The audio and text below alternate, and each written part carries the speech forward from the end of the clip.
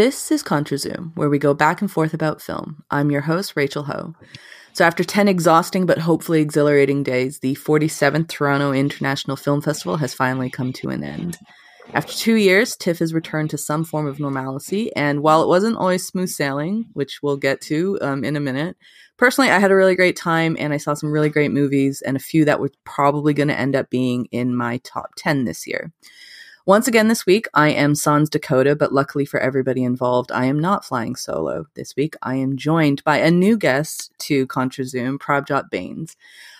Prabhat and I met very randomly by chance at a Cha-Cha Real Smooth screening a few months ago, where we incidentally just ended up sitting next to each other. And then, as it would turn out, he was a new film critic writing for Exclaim, which I also write for. And yeah, very kind of oddly, we ended up meeting and he was actually sitting next to my friend who was like poking me, being like, this guy also writes for Exclaim. And we've bumped into each other at a few different screenings since. We've bumped into each other at TIFF a couple times. Prabhat's also a writer for Tilt Magazine, and that's where the bulk of his TIFF 22 coverage is. So Prabhat, thank you so much for joining us, or me rather. How are you doing? How was the festival? It's going great.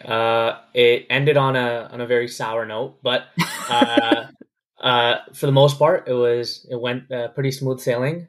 And yeah, I mean, it was my first festival as a member of the press, just covering it, and it was kind of a dream come true. And I think I saw about 26 movies in 10 days, and I'm exhausted, and I really think I don't want to see another movie for like a good while. But the movie person in me is not going to allow that.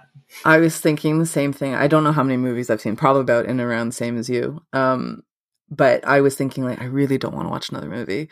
And then I realized like tomorrow, I've got what do I have? I have a screening to go to. Oh, no way. At least it's not at Scotia Theatre, because I will be very happy not to see Scotia Theatre for a little while. Yeah, those escalators, I'm tired. And the cinema is freezing. It's so cold in there. I've been complaining about this for a while, but it's so cold, and I get cold quite easily. So you said it's your first experience as press, and it's your first time applying as press as well. So you're like 1 for 1 with that. That's amazing. Yeah, I'm only doing the whole film critic thing for just a very short while, I think nearing in about 6-7 months. But I just applied off of whim, talked to the editors at Tilt, and got in, and I was surprised because a lot of the stuff on the application said you have to be in it for a while, but here I am and saw all the amazing movies. So and some bad ones.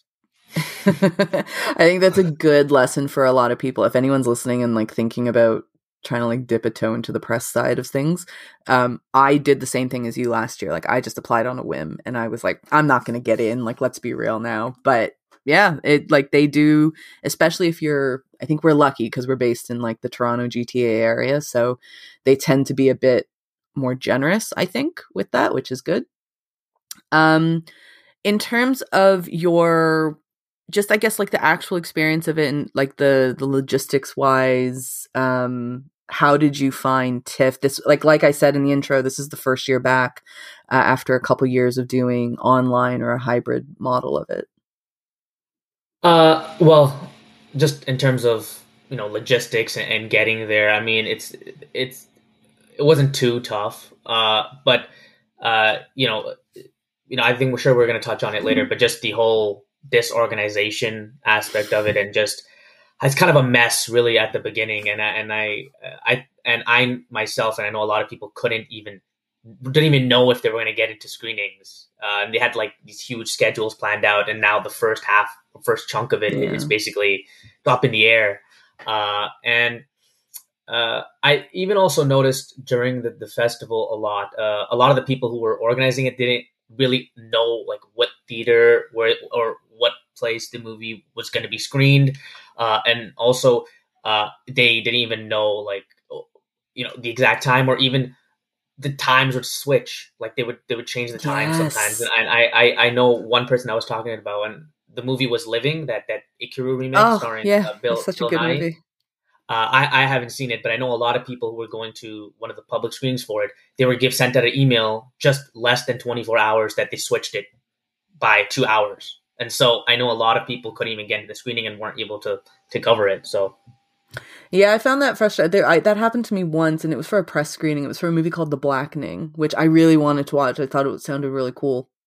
And then I had set I put it in my Google Calendar to be like, I'm going to watch this. I think it was like a 9 a.m. press screening. And I was like, all right, I'm going to do this. And then very fortunately, the day before, I just happened to look up the movie on the TIFF website. And then I noticed the press screening was gone.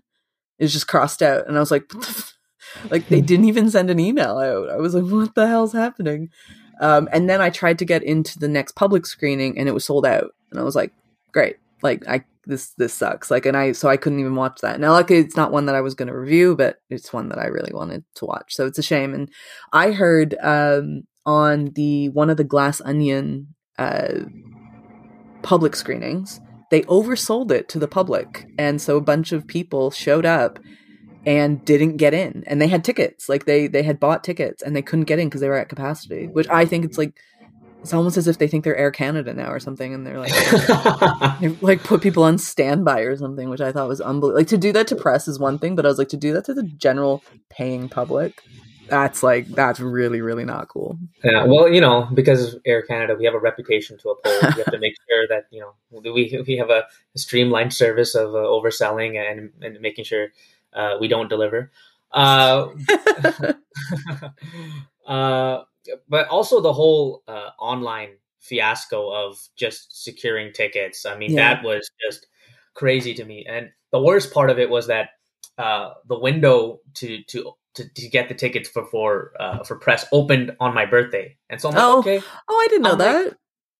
Yeah, I was like, okay, great birthday present. I'm gonna go on and I get to select all the movies, and it's a great way. Cosmically, the universe kind of helped me out here. But then every time I tried to take out a ticket, I was bumped back to the beginning, and I would go in, and each time different screenings were full, and some were magically opened again. And what I actually had to do was on my birthday, I had to go in person to the Industry Press box office and secure all the tickets that I wanted. And I was able to get, for the most part, all the movies I wanted. The only ones actually I missed out on were the Glass Onion. That was one that I really wanted to check out. But, it's a Netflix movie. I can just, check it out later in the year. And then that Nicolas Cage, Butcher's Crossing, that Western. I love Westerns. And Nicolas Cage in it. But then I found out that Saban picked it up, and so that's kind of like giving me like, yeah, it was weird. And I was talking to a lot of people who saw it, and they noted that it's going to be a movie that's not going to run theatrically. It's going to go straight to VOD. So that kind of made me feel better about it.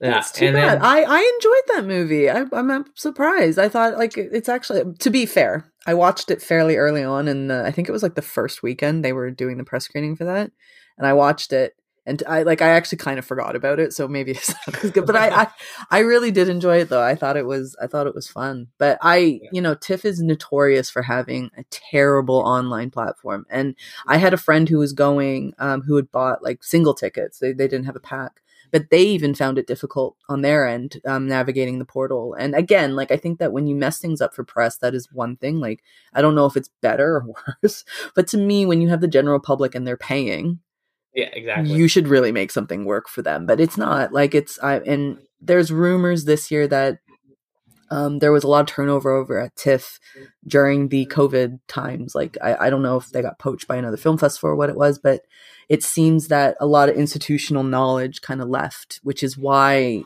things, especially on the press side, just didn't work out. Like, scheduling was really weird. The theaters they chose to do the press screenings at were off. Like, they chose small movies, got big, like a number of press screenings at like bigger theaters. Big movies got like one screening, and it was like a really tiny movie theater. That's the Weird Al movie, which was, I feel like, is going to be like a legendary tale now for people who were involved in that to tell. But yeah, that side of it really did suck. And I was lucky, to be honest. I was completely lucky. I didn't have any problems with the portal.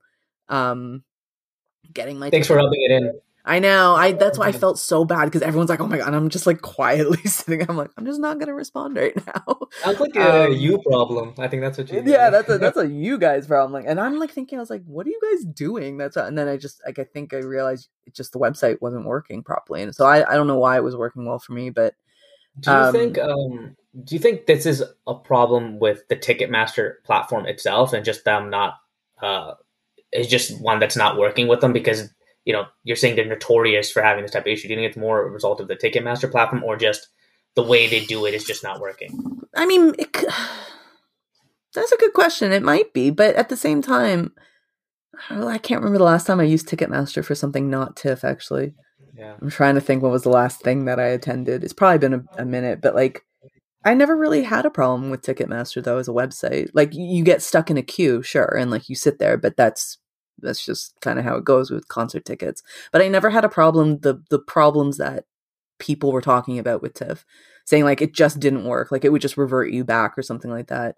One of the funniest things to me was they kind of threaten you saying like if you don't cancel your ticket within like good time, this will affect your ability to get future accreditation. And that's quite threatening for like quite a big festival because nobody wants that to happen, obviously. Yeah, that was one thing. And when I would hear news about a movie being bad, and I'm like, damn, yes, like it's shit. Like I have to see this horrible movie now because I can't return the ticket or exchange or anything like that. And I knew people who just showed up to theaters, scanned their ticket, and just walked away because they're like, I can't watch this right now, but I don't want to get dinged for like a no show. But to me, the funny thing about that type of quote unquote threat is that like you couldn't return things on their website. Like the whole festival, all 10 days, I haven't been able to return any tickets back. I always have to call them, and their lines, like, I mean, the people who are behind the call center lines have been very great and they're very friendly and very nice, but the wait times are extraordinary. Like it's absolutely insane. Yeah, that's why I took a trip to Toronto on my birthday. Great birthday. Yeah, that sucks. Yeah, that's too bad, but hey, I mean there are worse things that you could be doing. Is there actually? There might not be worse things than that. It might not be. All right, so Pravda and I, we're going to talk about let me see how many movies. We're going to talk about 6 movies. 1, 2, 3, 4, 5, 6. Yeah, 6 movies. 4 of which we both saw, which I'm happy. You and I had quite a bit of overlap, actually, like a decent amount. And then I always find it interesting seeing people's like TIFF lists because I think the big ones are what you and I overlapped on, which is obvious. But then you can really see kind of a person's taste in film by like the random straggler movies that they decided to pick. So we're going to go through those and we're going to talk about 4 that we both 4 that we both watched, and then 1 each that we saw, like only one of us saw it, and just something kind of worth talking about for one reason or another. And then we'll do a couple shout outs at the end. And yeah, so everyone get ready. And also just to let everyone know, we're not going to do spoilers. Most of these movies are coming out probably within the year or within the next however many months we have left in 2022. So we're not going to give out any spoilers. And because of that, though, we are avoiding. I wanted to talk about Decision to Leave, which is the new Park Chan-wook movie, but I realize in order to talk about it properly, we probably need to spoil it, and it would be really annoying to kind of talk about but anyways. So we're going to start off with probably one of the most highly anticipated movies of the year. Definitely was super anticipated going into Toronto because of how well it did at Venice. And that is the movie that is currently ushering in what we're calling the Renaissance. I think that's what people have decided is going to be the Renaissance. I've also heard the Fraser-rection, which sounds a bit, I don't know. About I like the Fraser-rection. I'm going with that one. I agree with that. Yeah. So it is the movie called The Whale, and it is Darren Aronofsky's latest movie. It's a movie about a morbidly obese man named Charlie, and that's who is played by Brendan Fraser. It's adapted from a play by a playwright named Samuel D. Hunter. And it effectively looks at the last week of what he thinks is going to be the last week of his life, because he's been diagnosed with congestive heart failure.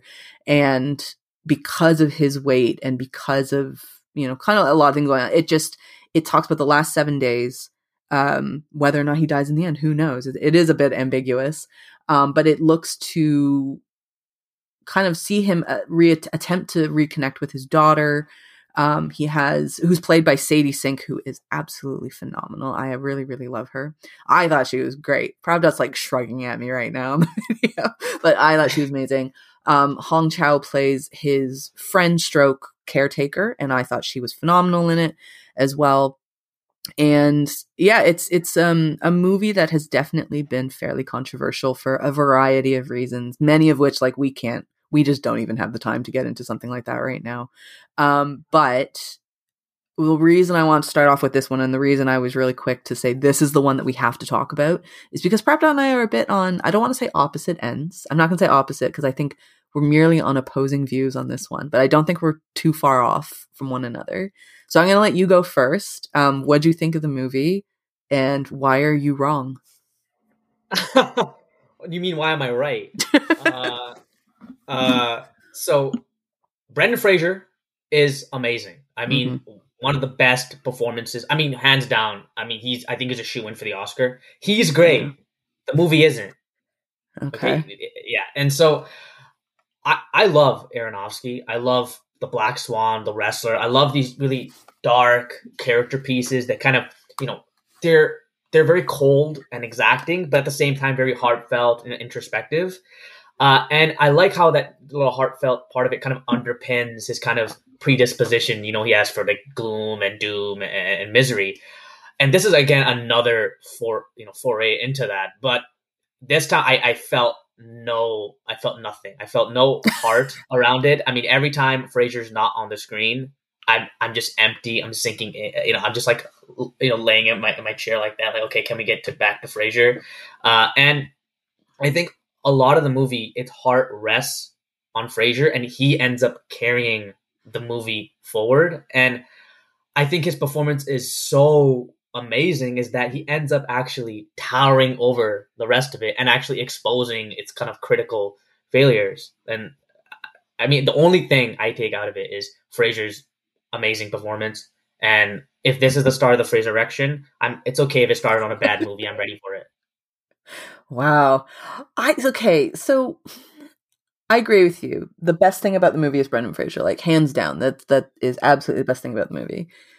For me, I'm not actually a huge Aronofsky fan. I'm not a fan, but he's not a director where I go, oh, Aronofsky got a new one out, I gotta go watch that. Like I've never been like that. And then for no reason whatsoever, it's just his movies never really have clicked with me like that. But one thing I'll say with him is he's a very stylistic director. I think he stylizes the movie quite a bit. And The Whale, I thought, was an opposite of that. The Whale, because it is a stage play, right? It's a stage play. So it's very simple in its production design. It takes place pretty much all within an apartment, like within the common area of the apartment as well. And those movies for some people don't work. I love stage adaptations of film adaptations of stage plays. I love those. I think that like they're really interesting to see from a technical perspective. And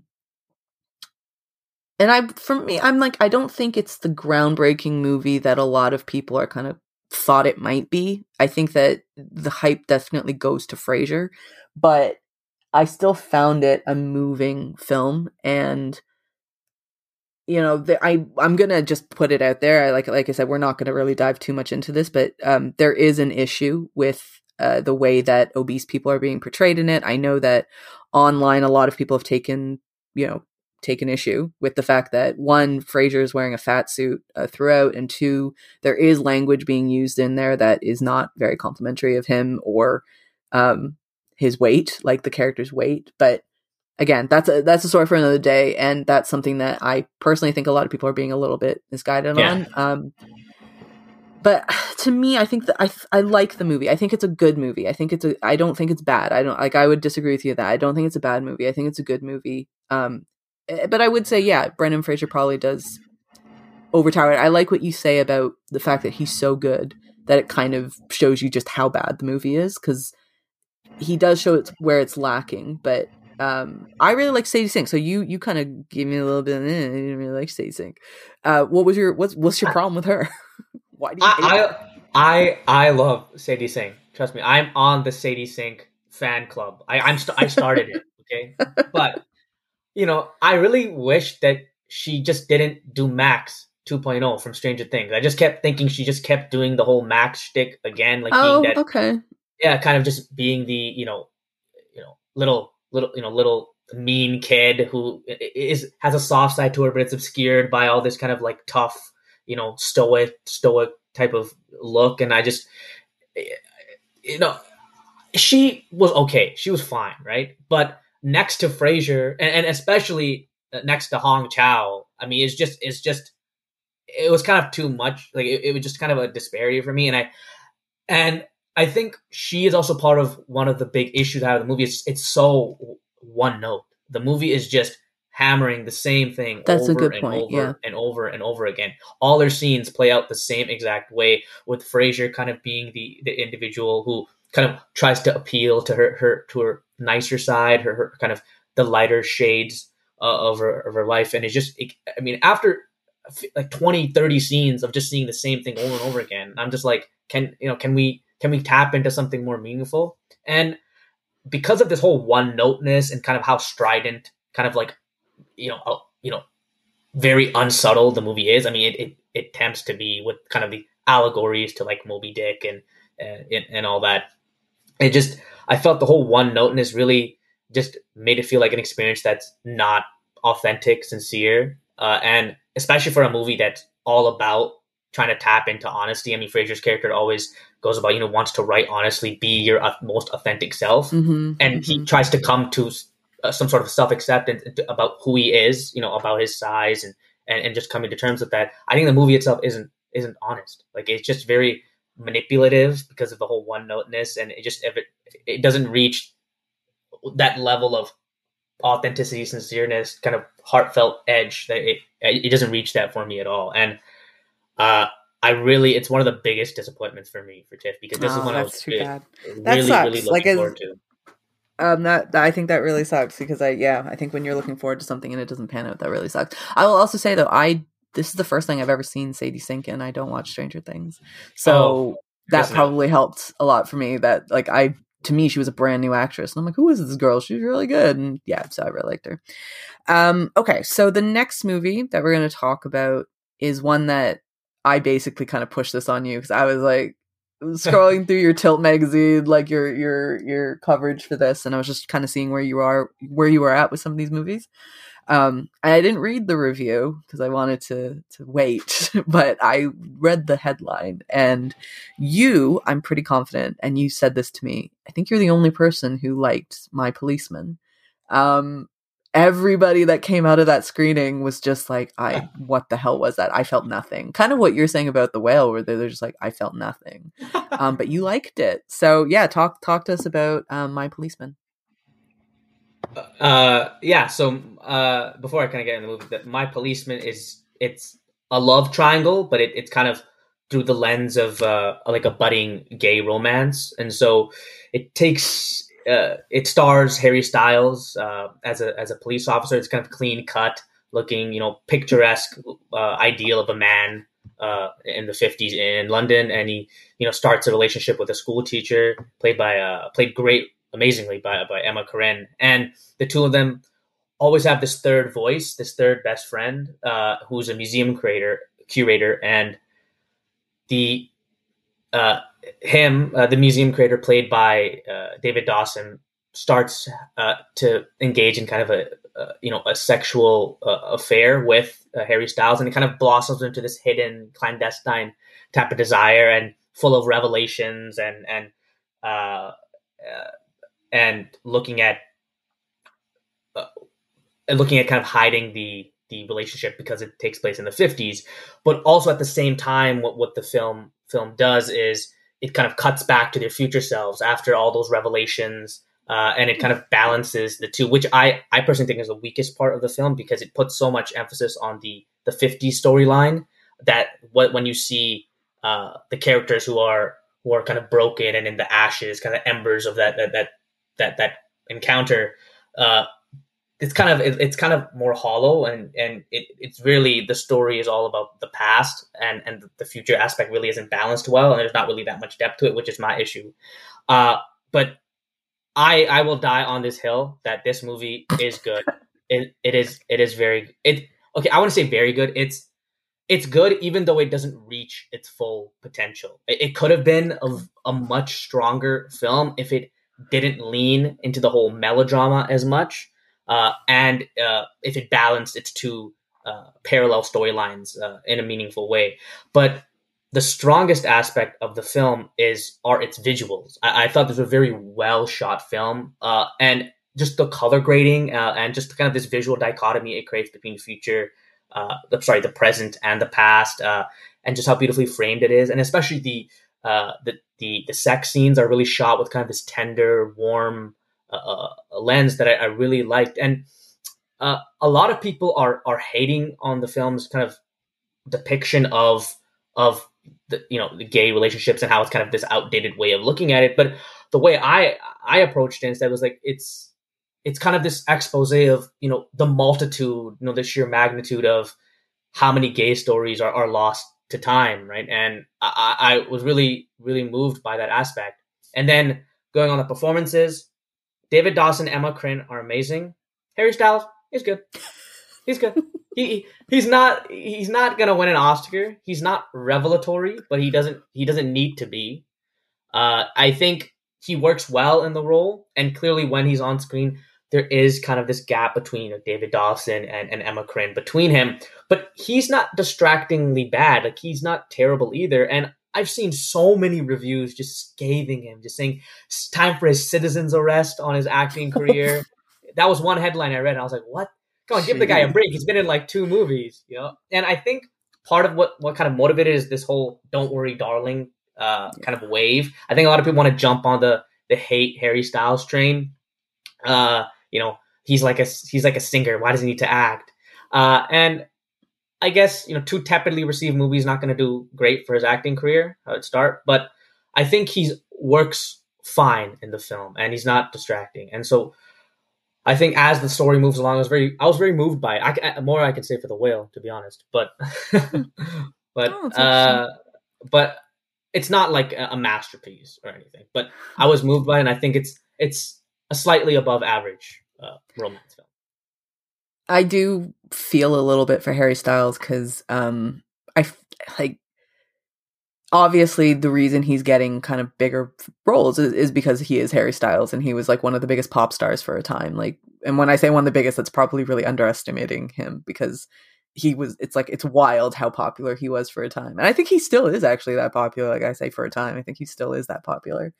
And yeah, and I mean, like most young actors, they get to start off in like shitty movies, and it's all right, but he kind of got thrown into like a really big spotlight quite early on with Dunkirk. And I actually remember saying to somebody, I was like, Harry Styles, he's fine. I really liked him in Dunkirk. And someone was like, he literally says like 5 things in Dunkirk, and he eats a sandwich. I'm like, fair enough. Like, that maybe wasn't, He did eat that sandwich pretty well, though, I would say. He did. I was very convinced that he was hungry. I was convinced by him. I was really convinced by him. Okay, well, I'm really excited to watch My Policeman, just out of kind of a bit of a curiosity in that, how is he? Or how the story is, because of people's reactions were just so absurd about it. Yeah, I don't think they were warranted. But one fun thing, I was actually at the press screening in the morning, and the press conference followed it, and Harry Styles and the whole cast were actually out there. And one point I'll give to Harry Styles is actually he did give a good answer as to why he wanted to be in the movie. He didn't say it's a movie. It's a movie because it looks like a movie. The whole popcorn big screen movie. He actually went into talking about how he didn't really see it as a gay coming out of story, but how he wanted to just focus on the romance of it, and how it's and fix it on the pain of wasted potential, and then how do you reconcile with that. And he was giving pretty good answers, and I think he really wanted to be part of this movie, and like you said, he was thrust onto it, and I think he did an okay job with it. That's good. Yeah, I mean, hopefully, I don't know why I say hopefully. I'm not like in like big supporter of Harry Styles, but like I do feel for him a little bit, because I think that you're right. A lot of the negativity surrounding him at the moment has a lot to do with Don't Worry, Darling, and that I don't know if is necessarily his fault or whatever. So, but we'll see how that movie goes. Okay, cool. So going from a movie that I had genuinely no interest in, which is My Policeman, maybe I'm a little more interested now, but it just wasn't something that really appealed to me. We're going to move to a movie that I kind of heard about it and I thought, this is completely up my street, even though I knew very little about it. And as it would turn out, it indeed was completely up my street. And that is The Menu. It's directed by Mark Mylod, I'm going to say. That's probably not how to pronounce his surname. And it has Ralph Fiennes, Anya Taylor-Joy, Nicholas Hoult, Hong Chow again, I love her in this movie too. I prefer her in this than I did in The Whale. She's so good.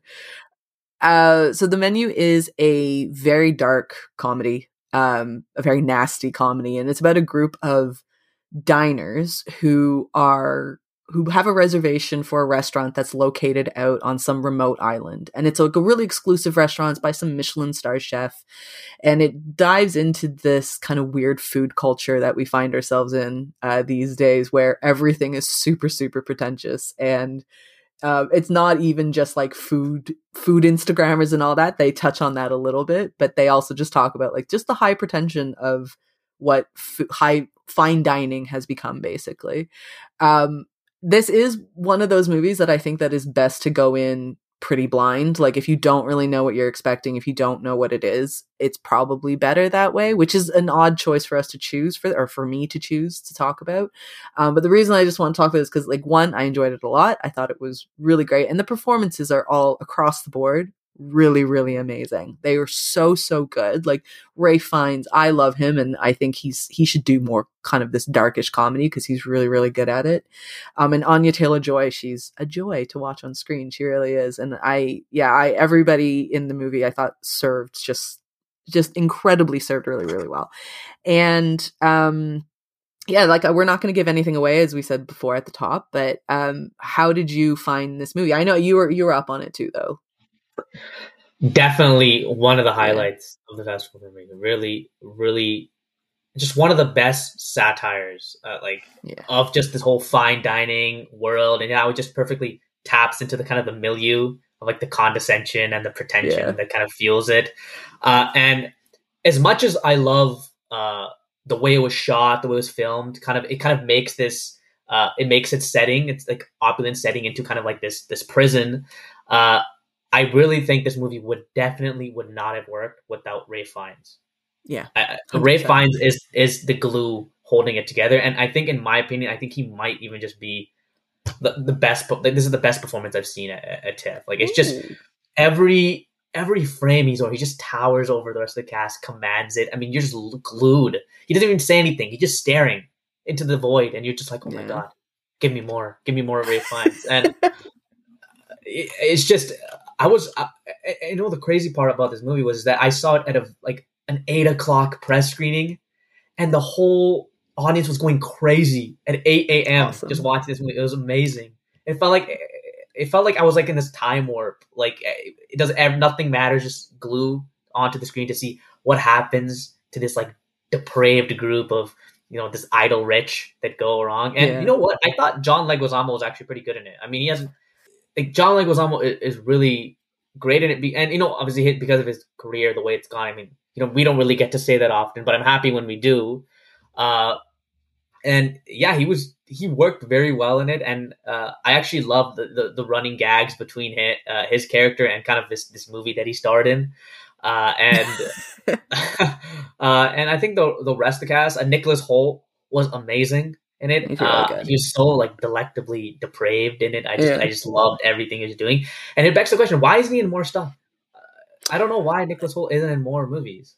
Yeah, I agree, and I don't know what it is about him. What was his big claim to fame? I feel like it was some kind of young teen thing. It's like that zombie movie, Warm Bodies. Oh, was it?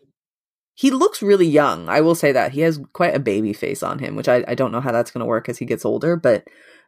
He, to me, I think might be, like, in terms of the character, he's the worst character. Like, just not bad, like a bad performance. Like he's the worst person in that room, like for a variety of reasons.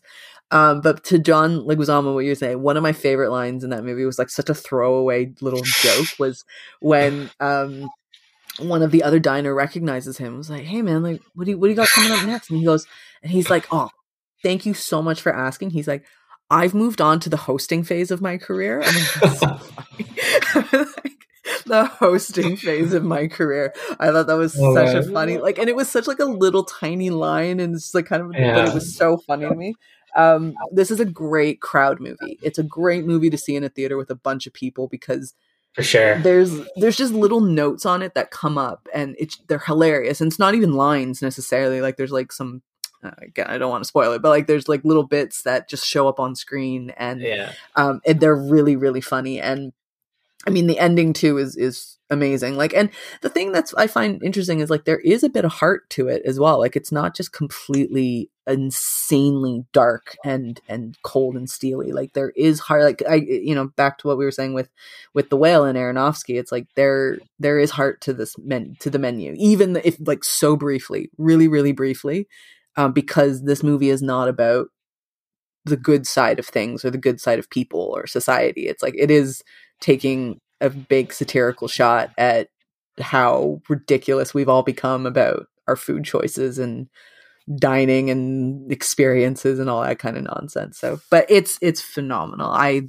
can't say enough things about the menu, and I can't wait for people to go out and watch that one because I think it'll be a really fun one. Do you think Ralph Fiennes would get any award consideration for it? Like, do you think this is going to be one of those things like where it's a comedy, but maybe it makes its way in? I think if anybody in the film gets award recognition, it would be Ralph Fiennes. But I just think just the way it's this like takedown of the rich and everything, and just the way it's branded as a comedy first and not like the serious Oscar baity type of drama. I the most I see it getting in is like probably the Golden Globes or some small film critics awards, but I don't see it making any much of a big splash at the Oscars, which is too bad because this is one of those movies that I think should get more recognition because I mean, well, it hasn't even come out yet, so but whenever it's coming out, if you're into like kind of darker comedies, I think this is definitely one to check out. Okay, moving on to another movie that so you talked about you had a great crowd for The Menu. I did too. I went to a public screening. I had a very, very good crowd for it. Everyone was super, super into it. And then this next movie that we're going to talk about, which is The Banshees of Inisherin. Inisherin? Inisherin. Inisherin. I wrote it wrong in my notes. Maybe that's how we dock 1 point from the movie. Yeah. I had a great crowd for that too. I went to I saw it at the Royal Alex, and I had an amazing crowd for that. Everyone was just really, really into it, and it's funny how that can kind of help a movie out quite a bit. This is one of those movies that if you liked In Bruges, if you're into Irish film, if you're into Colin Farrell, or Martin McDonagh, this is one that was on everybody's radar, and everyone got super hyped when they found out they were doing another movie together. It's not just Colin Farrell. It also has Brendan Gleeson in it, and they kind of reunite as a little In Bruges reunion in this one, which is lovely. And it also has a young Irish star, Barry Keoghan, who I love that he's in this because to me he does represent like the next generation of Irish actors. And when we were growing up, like there was a great amount of Irish talent that came out from Colin Farrell, Jonathan Rhys-Meyers, who we don't really hear from very much anymore, but he's a phenomenal actor. Cillian Murphy, of course, like those guys. And so it's kind of neat that we're seeing another generation, like Saoirse Ronan's, obviously she's amazing. But Barry Keoghan, I thought he's cool, and I love that he's in this. And also shout out to Kerry Condon, who's in it, and she plays Siobhan, who's the sister of Pudrick, who's Colin Farrell's character. And she was also in Better Call Saul, which is how I knew her at first. She plays Mike Ehrmantraut's daughter-in-law. So didn't know she wasn't American, to be honest. She does a great American accent. I had no idea she was Irish. So yeah. Phenomenal. I absolutely love this movie, and I think it's competing with Decision to Leave as my favorite of the festival. I'm absolutely in love with everything about this movie. I mean, the way it's shot just has this really mysterious kind of cinematic quality to it, and it's very eerie but still like endearing. And I just love this exploration of just male pain and Yeah. just what it means to lose a friend, and just the necessity of friendship in life, and just kind of the impact of what isolation does to you. And it has it kind of it had a very personal touch on me, just because actually one of my best friends just last month, he actually moved away for Oh. school. And so it's like I'm kind of going through with what Colin Farrell's character experience, where like you lose this kind of connection. Like the person's still there, but you just, that kind of camaraderie that you have with that person is kind of, it's put on hold, and for a while. And so I was really found myself in his shoes, and kind of just being just like sulking, and just looking at like, why did this have to happen to me? Why? uh uh yeah, it was just, it's just one of those complete cinematic experiences for me, where on every cylinder it's firing, just from the performances. I mean, Brendan Gleeson he's amazing in everything he does. uh and I absolutely loved Carrie Condon. I think she was actually one of the highlights of the Agreed. film. Agreed. And uh, at the screening that I was actually at, she was there, and Oh, she wow. yeah, and she actually went on to explain, how she like what she brought to the role, like what kind of angle she was looking at it as. And she kind of was saying that she kind of brought like this kind of like over like this kind of like sympathetic edge to her character, where she feels bad, like she wanted to tap into kind of like feeling bad for people, but just being helpless to help them, because you have to do what you want to do in your own life, right? You have your own path that you want to take, and even though you want to bring your loved ones with you, you have to kind of let that go, and let them kind of kind of ruminate in their type of misery. And so That's I nice. like that aspect about it too. One of the things I wanted to ask you about this movie was that, why do you think McDonagh chose to set it during the context of the Irish Civil War? Like, why do you think he That's a good decided question. Yeah, I this mean, kind if of? it's set in the 1920s, in a remote island off of the mainland republic of the Isle of Ireland, if you will. Like it's set on an island off of the island, called Inisherin. I'm really struggling to say that this morning. Inisherin. And yeah, and it's yeah. So it's set on this remote island, and which makes it kind of even more lonely, as you said, because it strikes that like these two men, all of a sudden one of them just says, I don't want to be your friend anymore, which is, I don't think, was what happened with you and your friend. I think one friend just said, I'm gonna go off and like get an education somewhere else. Yeah. So but this was like, yeah, like two men, one guy just being like, I just don't want to be friends anymore, and the other guy's like, well, why not, and Colin Farrell does it brilliantly. He's so good in this. But you like me Why would you set it yesterday. during the 20s? Yeah, that's a good question. I think it's an interesting time period. I love the idea that, it was a much more simpler time back then, because you didn't have, especially there, like they didn't have, television. None of them have TVs, right? Like none of them have phones, let alone TVs, right? So, and I think by making it set during a time of bit of discontent as well, maybe those are the moments that you're supposed to be more introspective, like kind of what was going on in the world the last couple of years, right? Like I think everybody became a little bit more introspective about their relationships, whether it's friendships, romantic relationships, family relationships, because that's all you kind of have in those times. And I feel like maybe that's why when you set it back into a time period where things are relatively simple, because there's not much distraction, all you have are your friends and your family, and then put on that there are, there's a war going on, there's a civil war happening at the same time. It just makes you, well, it's supposed to make you value your friendships more, but in this case it made one guy go, yeah, I don't want to be your friend anymore. Because like, but it's kind of the same thing. It makes you reevaluate your life, and like, who do you want to spend your time with? Who do you want to, have in your inner circle, or whatever you want to call it? So yeah, it is an interesting time period to set it, and I love the aesthetic of it because I like they're all kind of in these very nice cable knits, and like it's all very lovely, and yeah, it's a super Irish movie as well. I'm like, I know that there are going to be some people who go, I do not understand a word of what these people are saying, like because they go heavy in on the Irish accent and the slang as well, and I was like, there's got to be people who are like, I could use some closed captioning, like some subtitles probably. One thing I was gonna say, you really liked the filming of it. I actually kind of going to push against that a little bit. I didn't like the drone shots. There were too many, and it bothered me after a while for some reason. It like I would have preferred them to just stay on the island and just like kind of at ground level. But like then it kept taking everybody into the sky, and I was like, the clouds look cool, sure, but you know, I could have done without that because for some reason to me, it just took me out of it almost because I just would have preferred it to be more isolated in the island versus here's the world. Although I guess maybe it provides a bit of relativity of where the island is.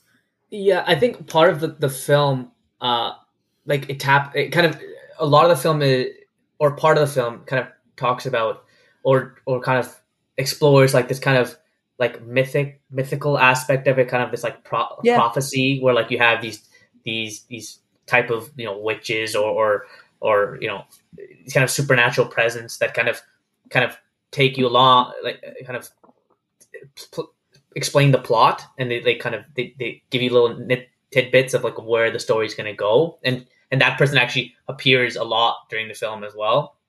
And I think just having kind of cinematography that kind of like looks at this island, it's kind of this like one small kind of like block of space, yeah, like this rock lost to time basically, and where you know, something, I think it serves as kind of like a allegory for kind of like, well, their kind of headspace where it's like, you know, it's this island that's not even part of mainland Ireland. It's kind of this place that like everyone wants to leave, but you're stuck there, and you're kind of lost into your own kind of misery and gloom. And I actually appreciated some of the more kind of drone shots because it kind of went into kind of this kind of ethereal type of kind of like aspect of it. That's why I call the film like mysteriously cinematic. It just, even though it's a comedy, it's very funny. Like the filming, it's very like pensive and somber and very melancholic. Yeah.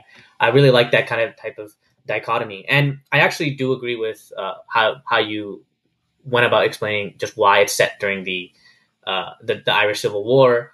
And your answer is just as right as anybody's, because that question was asked at the premiere to Martin McDonagh, and his answer was like, "Yeah, I'm not explaining it." I like that though. I prefer when people, like, I know songwriters are notorious for doing this too, just saying like, we're not going to tell you what the song is about. It's whatever it means to you. And I kind of appreciate that from like filmmakers and people like that, because it is up to our own interpretation. That's funny though, how he's just like not telling you. I wonder if there's probably maybe not really a good reason for it either. He's just like, I just kind of like the 20s. It's like a fun little time to talk about, like whatever. Oh, that's funny though. Yeah, so I believe Colin Farrell, he won the an acting award at Venice for this one, which you and I talked about this when we saw each other at the Fabelmans, which was because you were like, he wasn't here, and I thought he would be here. I was very disappointed. I'm pretty sure he would have been, though, had he not won the award, because it's like I already said this to you, but apparently, what's her name? Cate Blanchett. Mm-hmm. She was meant to be at TIFF this year for a film, I think documentary now, but because she won the acting award in Venice for Tar, she ended up not being able to make it. So there's a good chance that was what happened with Colin Farrell. But he deserves it. This was a great performance. Like, I was so on board with him. And Colin Farrell's one of those actors that he started out doing kind of more actiony stuff. Yeah. You know, that was his thing at the beginning, like SWAT and Phone Booth and that. And I love him in those. Like, Alexander was not great, but he's so funny. Like, that's the thing, is he is such a funny dude. And you can see that in his interviews, but also just he has such good comedic timing for scripted stuff. I love that he does it. And I love that when he does do comedies, he's doing like Irish comedies, because there is a different sensibility that they have that I love that it comes out for him in an Irish movie versus in a Hollywood movie where maybe it wouldn't land as well. But yeah, and also, as much as I love the Renaissance, this is Colin Farrell's year. I mean, with this and After Yang, I mean, Yes.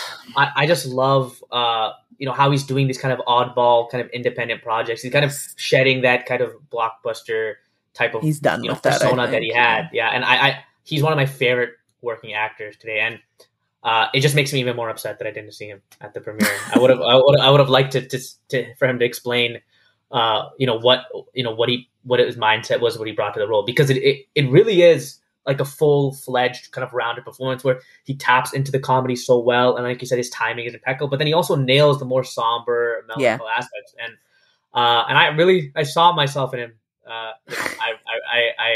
It just one of the best like experiences for me at TIFF. I really love. I'm so glad that works for you.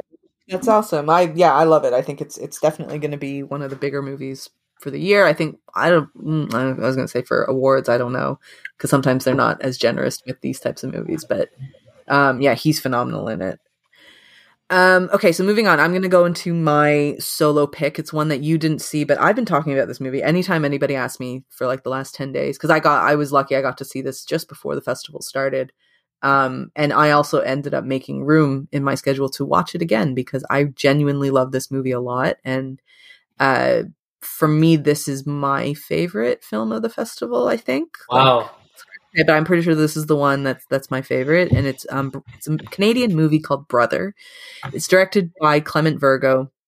It's the first feature film he's done in ages. He's been working in TV mostly, but he's got a phenomenal filmography too. For people who aren't too familiar with Clement Virgo's work, go and check it. Especially his first movie is called Rude, and it's a great double feature to this movie. Rude's a little bit hard to get a copy of, though, to be honest. Like I wanted to watch it ahead of time, but like it's a tough movie to get a hold of. So the film is set in Scarborough, Ontario, and in the early 90s. And it's about a Jamaican family who immigrated to Canada. And it's a single mom with her two sons, Francis and Michael. Francis is played by British actor Aaron Pierre, who's he's probably my favorite performance. And he's definitely the favorite, like, revelation performance of just like, who the hell is this guy? Like, he's so good in this movie. And then Michael, the younger brother, is played by a Canadian actor from Scarborough, actually, which I appreciated. And his name is Lamar Johnson. The movie it's about brothers, obviously. I mean, who's in the title, but it's from the perspective of the younger brother, and it's told in a non-linear format. It's based off of a very, very popular book by the same name, and it is what I gravitated towards was, number one, the idea of this mother who's like an immigrant mother into this country, and all she wants to do is provide her kids with a better life, and that's what every immigrant parent that's their thing. The reason they came to Canada is because they want their kids to have a better life, and they want to protect their children as well, and they want them to be safe in this world, in this country that seems foreign. The country's not for white people either, quite frankly, but they were kind of the first ones to decide to come over here and start a genocide. But that's besides the point. The point is, when Indian families, Chinese families, Black families, when they come to this country, they are the ones who kind of stick out a little bit in certain areas, not everywhere, but there's some places that it's more Chinese people than other people, let's be honest. But with Brother, it was just like, it broke my heart to see this woman who was really trying to protect her kids and not doing everything that she possibly could do to protect her children. And feeling like she failed them. And there's also an aspect of Francis, which is the older brother, like I said, played by Aaron Pierre, who he's this really big dude. Like, he's tall, he's muscular, he's like the guy everyone wants to be his friend, every girl wants to date him. And he's dealing with a lot of internal demons that he doesn't let his mother see, he doesn't let his brother see, because he's supposed to be the older brother, and because the father's not in the picture, he's de facto the head of the family in that sense. Like, he's the man of the house. And it's there's like an unfolding tragedy that kind of happens throughout the film. and you flash back between when they were children, when they're in high school, and then after the tragedy happens. And the film just kind of plays out to show you what happened and things like that. So it was just a movie that really worked for me. It was very, the word that I came out with the most after watching it was very overwhelming. It was just something that like hit a chord with me or struck a chord with me rather. And yeah, I watched it twice. I'll watch it again whenever it comes out in theaters. Wow. I really enjoyed it. I really loved it. And it will most likely be on my top 10 at the end of the year. I have a question regarding the movie. Yeah. In terms of just its like filmmaking style, I mean, like, would you say it's kind of like it's very dependent on its visuals, or would you say it's one that's really more about its script or its dialogue and its performances? Good question. I would say it's more about the script and the performances because I think it's definitely more story based than it is production based. And part of the thing that I do find a little bit funny is it is a Scarborough movie, and however, they don't shoot a lot of it in Scarborough. Oh. It is shot in Toronto, but I can't remember exactly the reason is in the press notes, but they basically say like I guess they just couldn't find the spot that they wanted to that worked for them in Scarborough. So they ended up going to another part of Toronto, which it's on Lawrence, but like just a bit further west, I think. And yeah, which is a bit of a shame because I think like it's like there was a movie called Scarborough that came out last year, I guess. Yeah. Was it last year or was it this year? Time is evading me. But that one shows off kind of bits of Scarborough that are very familiar to people who are from the area. Yeah, I would say it relies a lot more on that. But the thing is, though, the filmmaking of it, the thing that struck me the most with Brother in terms of the filmmaking and that aspect of it is the colors that they use. You know, Clement Virgo chose to use quite bright colors when things are happy, when things are good. And he's done quite a bit of press for it. And he was talking about how it's like, you know, trying to represent Caribbean culture, which is very bright. It's very colorful. And so the house or the apartment that they live in, each wall is painted like a different color. It's like a really bright, vibrant color. Yeah, it's lovely. And then he was, you know, little flex. I actually got to interview him. It was no big deal. But I got to interview him, and I was talking to him about the apartment because they made it on a soundstage in Toronto. They didn't go to an apartment like an existing one. So he got to build it. And he said he built it from his own memory. So he grew up in Rexdale. He didn't grow up in Scarborough, but he grew up as an immigrant from Jamaica. And I asked him about the kitchen because I'm always fascinated with kitchens in movies or in shows, especially when it's like not a white family, because I always think the kitchen is very key in households. And it's like, and it's never the pristine kitchen that we see most of the time in it. Like if you look at a real household, especially if you know, Asian, Caribbean, whatever, it's like a funky kitchen, and it's just like there's something about it that's a very intangible quality to it. And I think he nailed it on that sense because he said he just took it from memory. He says he built into his kind of from when he was a kid and what he remembered from that. So yeah, so Brother's gonna be one of those movies that it'll have a release in Canada. I don't know about the States, but definitely it will be a movie to watch. They don't have a release date yet, but yeah, keep your eyes peeled for that one because I think it's a great one. Yeah, and now you just made me feel bad that I missed it. So I watched it twice in the festival, and you didn't even watch it once.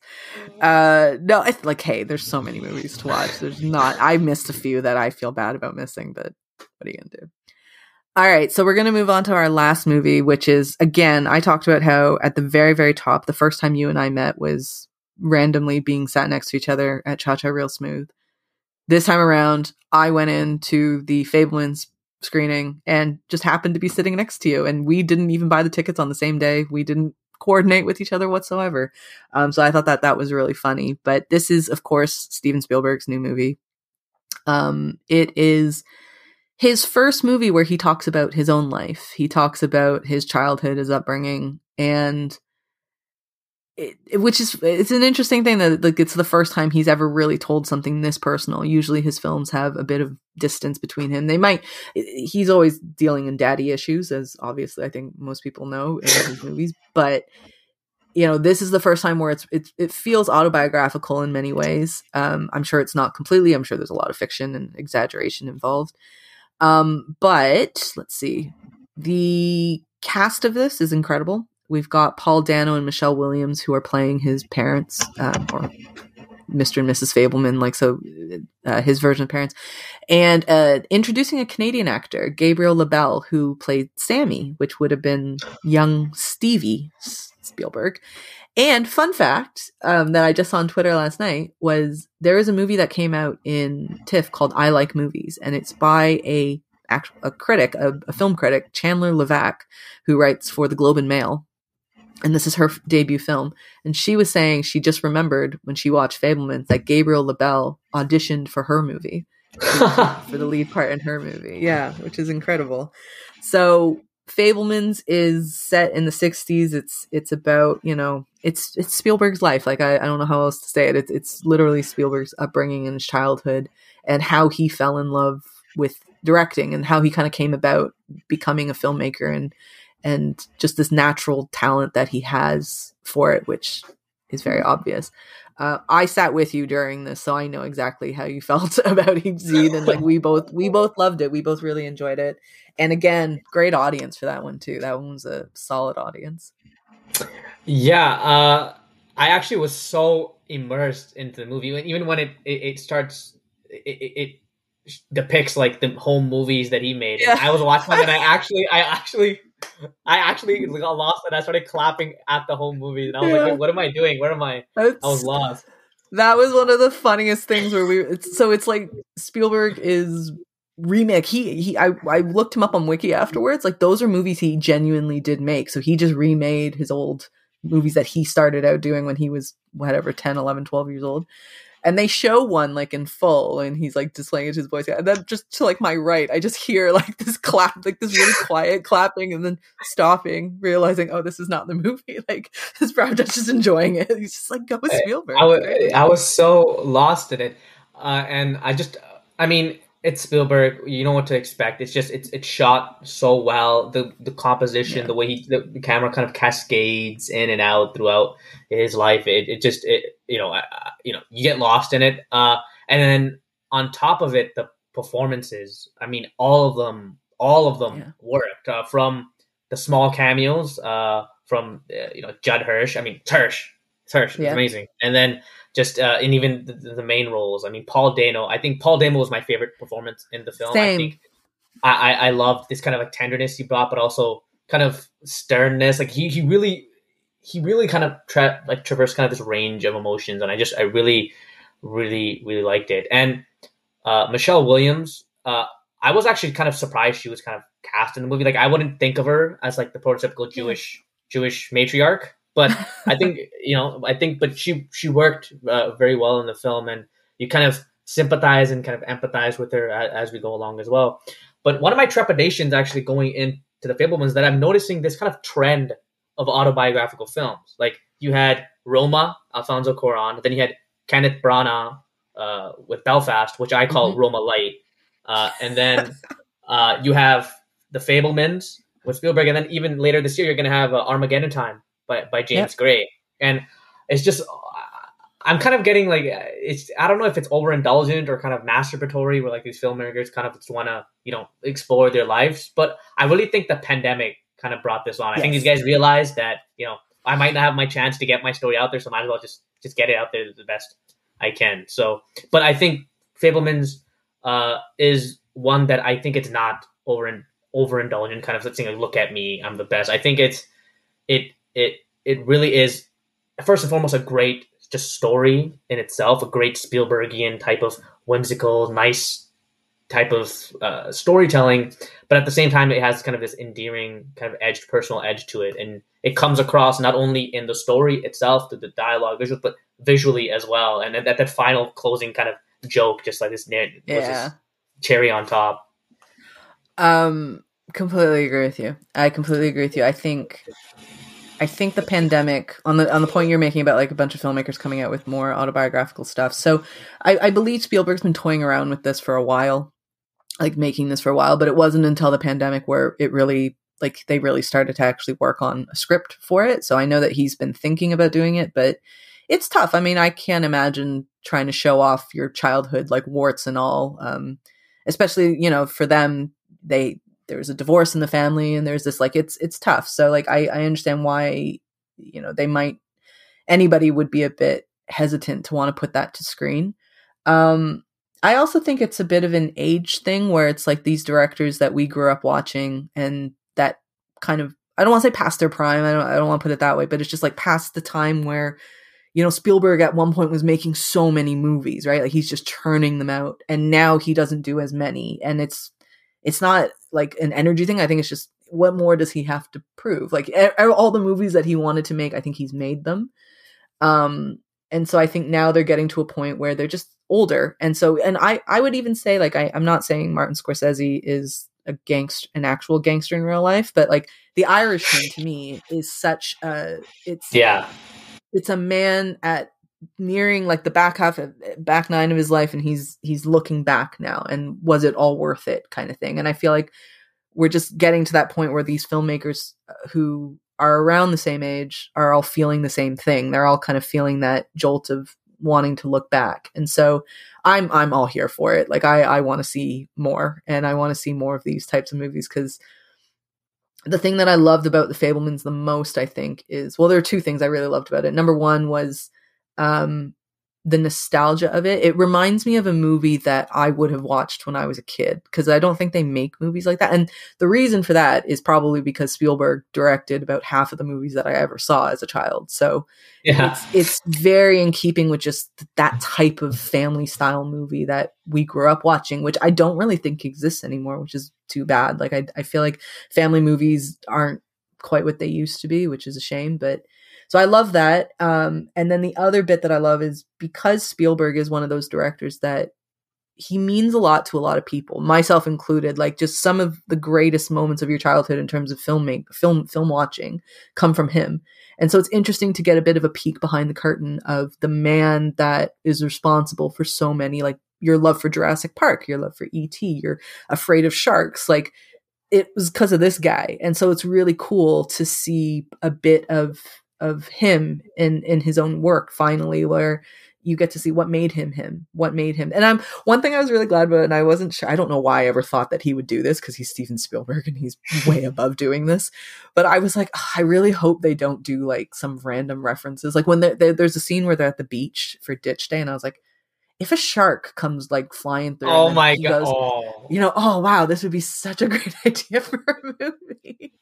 Like that would have pained me a little bit. That would have been terrible. It would have been terrible. But again, Steven Spielberg doesn't do that, because he's Steven Spielberg, quite frankly. He's one of the greatest directors of all time, of the medium, and certainly of an era where filmmaking in America was really, really taking off. So he was right at the forefront of that. So yeah, I love Fabelmans. I'm with you on that one. I think it's amazing. And I think, you know, as much as, you know, we were kind of mad and taken aback by like he has never gone to TIFF, I think it's the perfect film for the culmination of his kind of filmmaking career, kind of finally premiering at TIFF. I think it was kind of perfect note to finally get the Spielberg film.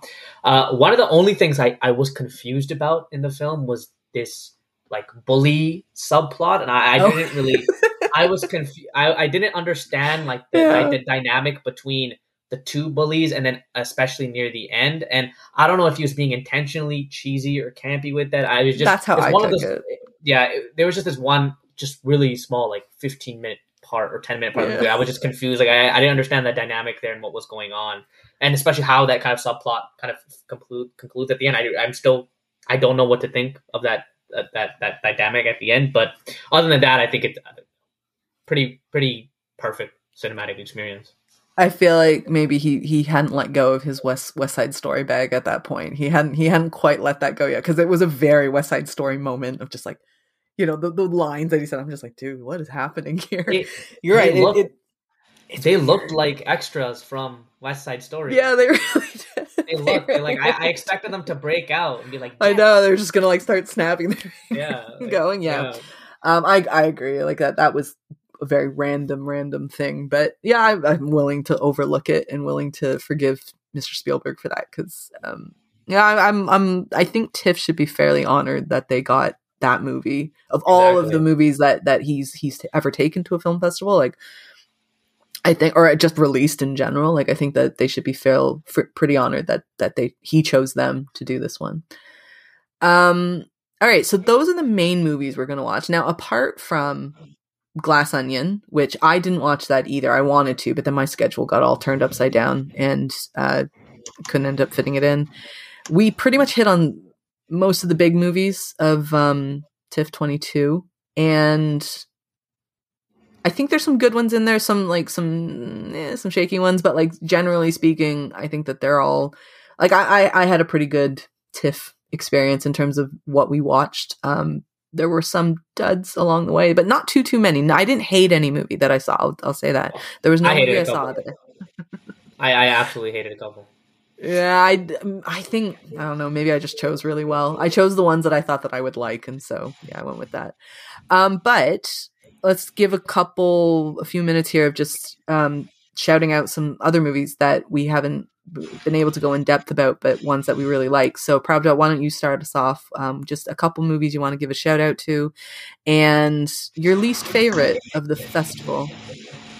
Yeah, so I'll start out with like one that I want to make sure that people watch this movie whenever it comes out, because it blew me away. There was no buzz for it at all. I mean, it made a splash at Cannes, and other than that, nobody was talking about it. Everyone I talked about, did you see this movie? And no one saw it. And it's Charlotte Wells' Aftersun, and this movie blew me away. I saw it on my first day at a press screening at Scotiabank. So I mean, I was freezing while watching it, but it's just the way Wells kind of taps into the act of remembrance and just memory, and how she does it basically all through images and through her imagery and just her approach to sound and image. It's amazing. And how, one small thing I wanted to touch on the movie is just that how she chooses deliberately to kind of fixate on shadows and reflections and just objects. And I think just through that type of a visual approach and kind of sonic approach to the film, she kind of visually evokes, the kind of refractional, kind of murky, obscured lens with which we remember our loved ones. And it was a deeply affecting film about just struggling to just remember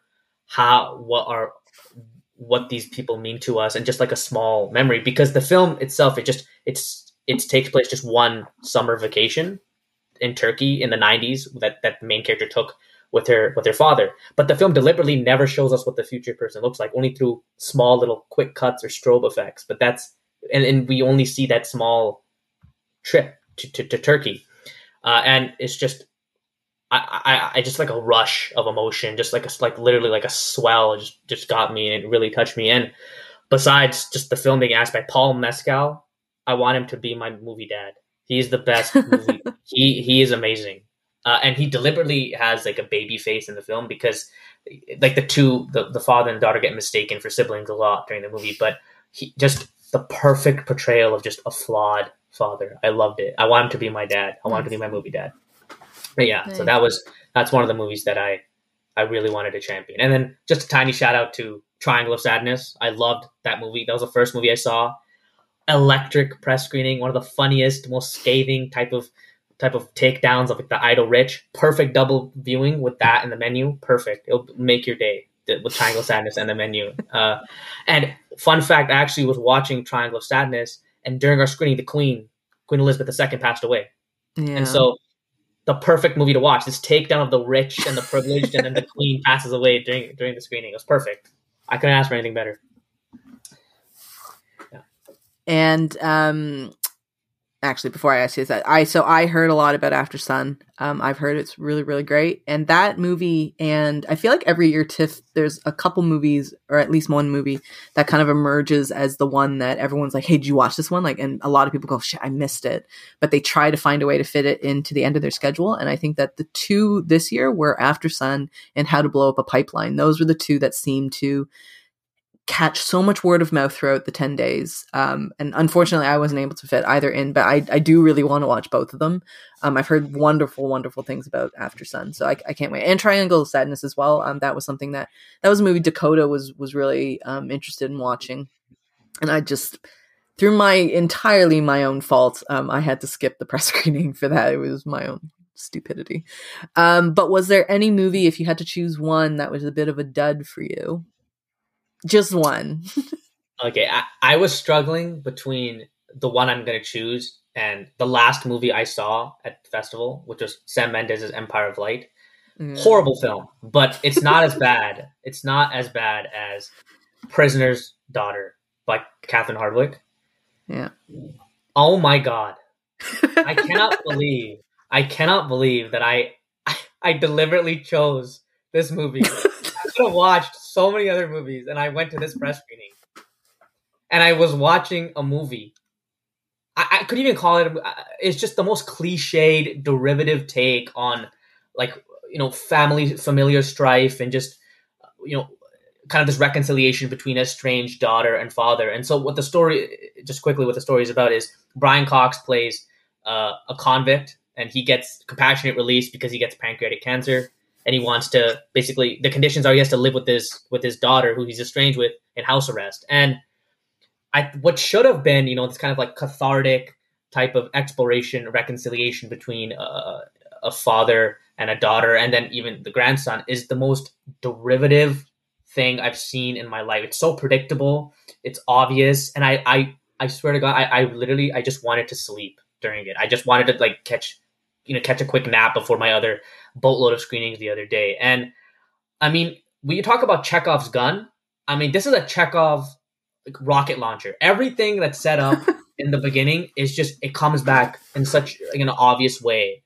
And the movie spends such a long time setting up all these things, and then they pay off in exactly the way you expect it to, and even in an underwhelming way. It's just, I don't know what I expected by signing up to see a Catherine Hardwicke movie. I think to expect a cinematic comeback from her is like trying to stop a plane that's left the airport. Like, it's just, I'm done. I'm not signing up again. You know what? I wish I could have saw Brother instead of this movie. You convinced me. That's the big flaw on my TIFF experience. It's Prisoner's Daughter. Horrible. That's like the key, I think, when you come out of a movie and you just go, I just wait, especially at a film festival, and you go like, I wasted my time with that. Like, that to me is the biggest indictment of a film that you could possibly have. Yeah, that wasn't even on my radar, so I'm glad that I didn't waste my time on it. You're one of the lucky ones. There was another movie that it was on my radar, and it didn't end up working my schedule, and I'm really glad it didn't, which was The Son. S-O-N, not After Sun, not S-U-N. But apparently The Sun was just horrific. Everyone was like, it was terrible. I didn't watch it, so I can't really comment on that. Okay, so for my shout-outs, I'm going to give one, and it is, I struggled between whether or not I want to talk about this one in depth or Brother in depth. I chose Brother ultimately because it's just the one that kind of stuck with me from the very beginning right to the end of the festival. But I watched Edward Berger's adaptation of All Quiet on the Western Front. And when I tell you that it is the greatest war movie I've ever seen, like, it's absolute. We were talking about Spielberg. Spielberg's Saving Private Ryan, that opening sequence is like one for the ages, right? Like, it's an iconic. I hate that word now because everyone uses it for everything, but like, it's truly one of those cinematic moments in film history where people go, that was incredible. It's got nothing on the opening sequence of All Quiet on the Western Front. I'm not even worried about overselling this movie, to be honest. Like, I'm usually, when I talk about a movie that I love, I try to like bring it back because I'm like, I don't want people to go in overhyped. I don't think you can overhype All Quiet on the Western Front. Like, it's just such.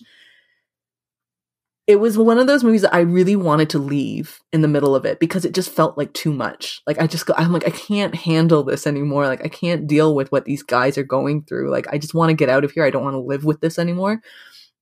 But obviously, number one, it's a movie. So relax, just finish watching the movie. I'm not a veteran. I'm not getting any PTSD. Like, just calm down. Like, just watch the movie. But two, it also just gives you this idea of, you know, as much as I wanted to piece out of that movie, I can only imagine what it was like to be a young guy in that actual moment, and wanting to go home, but you couldn't go home because that's what that was.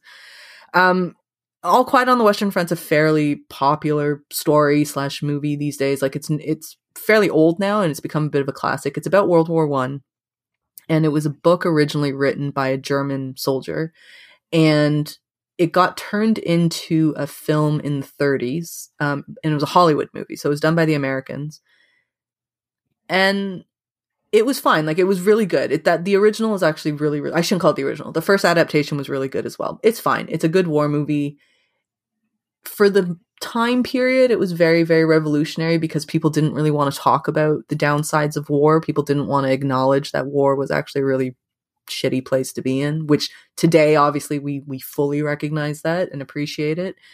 But back then that wasn't the case. And the book and the movie got banned in Germany. It got banned in other countries as well because they were going into a Second World War. So you can't have people watching a movie that tells you, hey, war sucks, guys. Like, we shouldn't be doing this. We're talking like 100 years on now. It's 2022. And this is done by a German production, German director, German actors, German producers, all that. And it's absolutely incredible. Like, technically speaking, filmmaking wise, flawless. Like, you can't touch it. There's nothing wrong with the movie. I'm not reviewing this for Exclaim, but if I were, this would probably be the first movie I would give a 10 out of 10. To me, you cannot fault this movie. You cannot fault it. What? Done so well. I said I wasn't going to go in depth. I'm talking too much about it, but it's an incredible film. It's coming out on Netflix at the end of October. October 28th, it's going to be a Netflix film. And I think that this might be Netflix's like first Academy Award. I think that if it doesn't win for the international category, I don't know what we're doing here. But I would implore that if it is all possible for people, if it's showing near you at a theater, because they are going to do a theatrical run, not a wide, I don't know how wide it's going to be, but go watch it in a theater if you can, because unless you have an incredible sound system in your house and a huge ass screen, you will benefit greatly from a cinema watching it, because it's just such an incredible movie, and I want everybody to watch it, because it's a tough movie to watch. So I will say, like, it's one of those, I don't know if I want to watch it again, because it was a really, really difficult movie to get through. Everything about it is just extraordinary. So the whole time you're explaining that movie, my mouth was just open the whole time, and now I don't know how over exaggerating you are. I'm inclined to believe you're not, but I'm really regretting not seeing this, because nobody loves a good war movie than me. I mean, I like all my policemen, but I also like my war movies. It's a great war movie. It's just like, I've always thought the pinnacle was Saving Private Ryan, to be honest. But like that scene, the storming Normandy scene is, that is, and it's still amazing. Don't get me wrong. But I remember watching the opening sequence for this movie, and then they do a really good cut, and then it goes to the title, and it says All Quiet on the Western Front. I'm not joking. When there were people in the audience, it was a mix of all those going like, oh my God, like, it's like a gasp. Like, we all just kind of gasped when it went to the title card. And then there were some people who were just like randomly clapping, because they were like, that was extraordinary, but I feel really uncomfortable at the same time. It was like, I wasn't ready for that. I was not ready for the way the movie was going to open. And and it's funny because I'm familiar with All Quiet on the Western, like, I'm familiar with the story. I haven't read the book, and I want to now, actually, but I am familiar with the story. It's just, it's a definitive adaptation of that book. Absolutely definitive. And if you're into war movies, go watch it, because it's incredible. Absolutely incredible. Wow.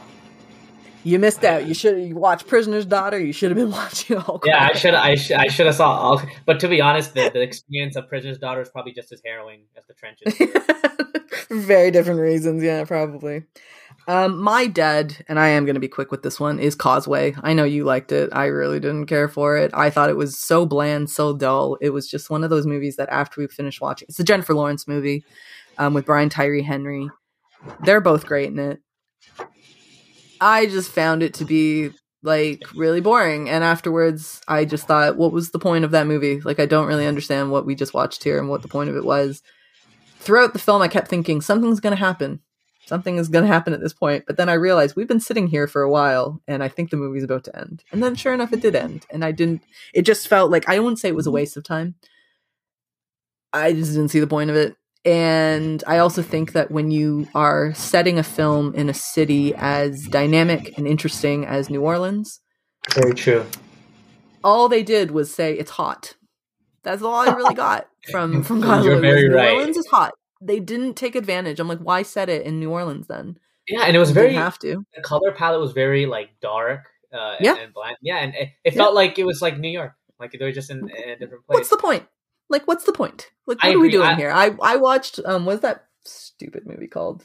Where the Crawdads Sing, and that's like swampy Florida. It's not a great movie, but I'll tell you, the cinematography for that movie is phenomenal, and it really took you into the swamp and kind of understood the beauty of it, but also like the grittiness of it. Yeah. New Orleans, it was hot. They were sweaty and hot in Causeway, and that's the end of New Orleans. And one thing I just add on that movie is just, she's a war veteran, but she still looks like a supermodel. Like, she looks like gorgeous Jennifer Lawrence, and I'm like, if that's what war does for you, sign me up. And I want to look that glowing. And also I will note that, I didn't love the movie. I thought it was fine. Like, it was kind of like fun throwaway, like look at life after war. But I have to say, it's Jennifer Lawrence movie, but she gets outacted by Brian Tyree Henry in her own movie. I agree with that. I love Brian Tyree Henry. Everything I've seen him in, he's phenomenal. Every little thing I've seen him in. He even has like the tiniest role in The Joker, and he's so good in that. Like, this little brief moment in Joker, but he's so good in it. So I don't know. Causeway for me just wasn't. I don't know. I didn't have very high expectations going into it, which kind of makes it even worse. Is that I didn't really expect anything from it, and I really didn't get anything from it. So that's I didn't hate it though. I'll say I didn't hate it.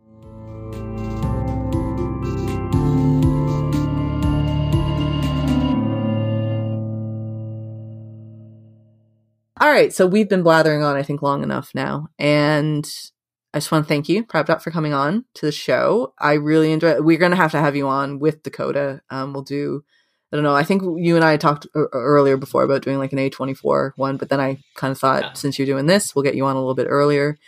I really enjoyed TIFF this year. I saw some great movies, despite what I just said about Causeway. I did see some really nice movies, and I loved a lot of them. So another great TIFF experience in the bag. And thank you so much for coming on, Prabhat. I want to thank you. I mean, I love just having an avenue just to talk about movies and just film. And even though we disagree wholeheartedly on The Whale, it was still great to talk about it. And just thanks for the experience. It was just, I love being here. Thank you. And we'll have you on again. And I know you're kind of in the space that I was in last year. And there was someone I met at through That Shelf. His name's Victor Stiff. I met him through there, and he was kind of like a year before me kind of thing. And so I kind of feel like it's nice to see and help in any way that I can of like trying to figure this out, because it is such an odd little world, this film critic business. It's such an odd ecosystem of things that I'm still trying to work my way through. So it's really cool watching you though, kind of like get a lot of cool gigs and getting TIFF and doing all these things. So I think it's amazing. And I look forward to what you're going to do later on as well. But let's do some shout outs for you. So you're on Exclaim, obviously you've done that, but you got Tilt Magazine as well. And we'll link those down in the show notes, or Dakota will. But where can people find more from you, more your work, those things? So I'm primarily on Instagram and Twitter, even though I got recently onto the Twitter game fairly recently. I mean, literally, but that's where people can find me and just post just my takes on films and just my links to my articles about film. And so I'm on Exclaim and Tilt, but I'm hoping to branch out and write, meet more people and just kind of write for other publications as well, and just kind of build up my kind of film world and talk to a lot of people who also hate The Whale. Yeah. You're going to find a lot of people who fall into that, let's be honest now. All right, so you can find me as always at _RachelKH on Twitter, and my website is rachelkh.com, and I have all of the TIFF coverage there. That's on Exclaim, POV, and I did a few things with that shelf as well. So yeah, you can check that out there. If you are at TIFF and you watch something that you really loved and we decided not to talk about it, let us know. You can send an email over to contrazoompod@gmail.com. You can also follow the show on Instagram, Twitter, and Facebook at ContraZoomPod. Thank you to Eric and Kevin Smell. I messed this up last time, but I don't want to do a re-record for this. Eric and Kevin Smale, I think, for the theme music. I apologize for screwing up your surname, but I do really love the theme music for this podcast. And to Stephanie Pryor for the logo design. If you like to listen to podcasts on YouTube, we post all of the episodes there as well. Thank you so much for checking us out. And again, Pravdat, thank you for joining us.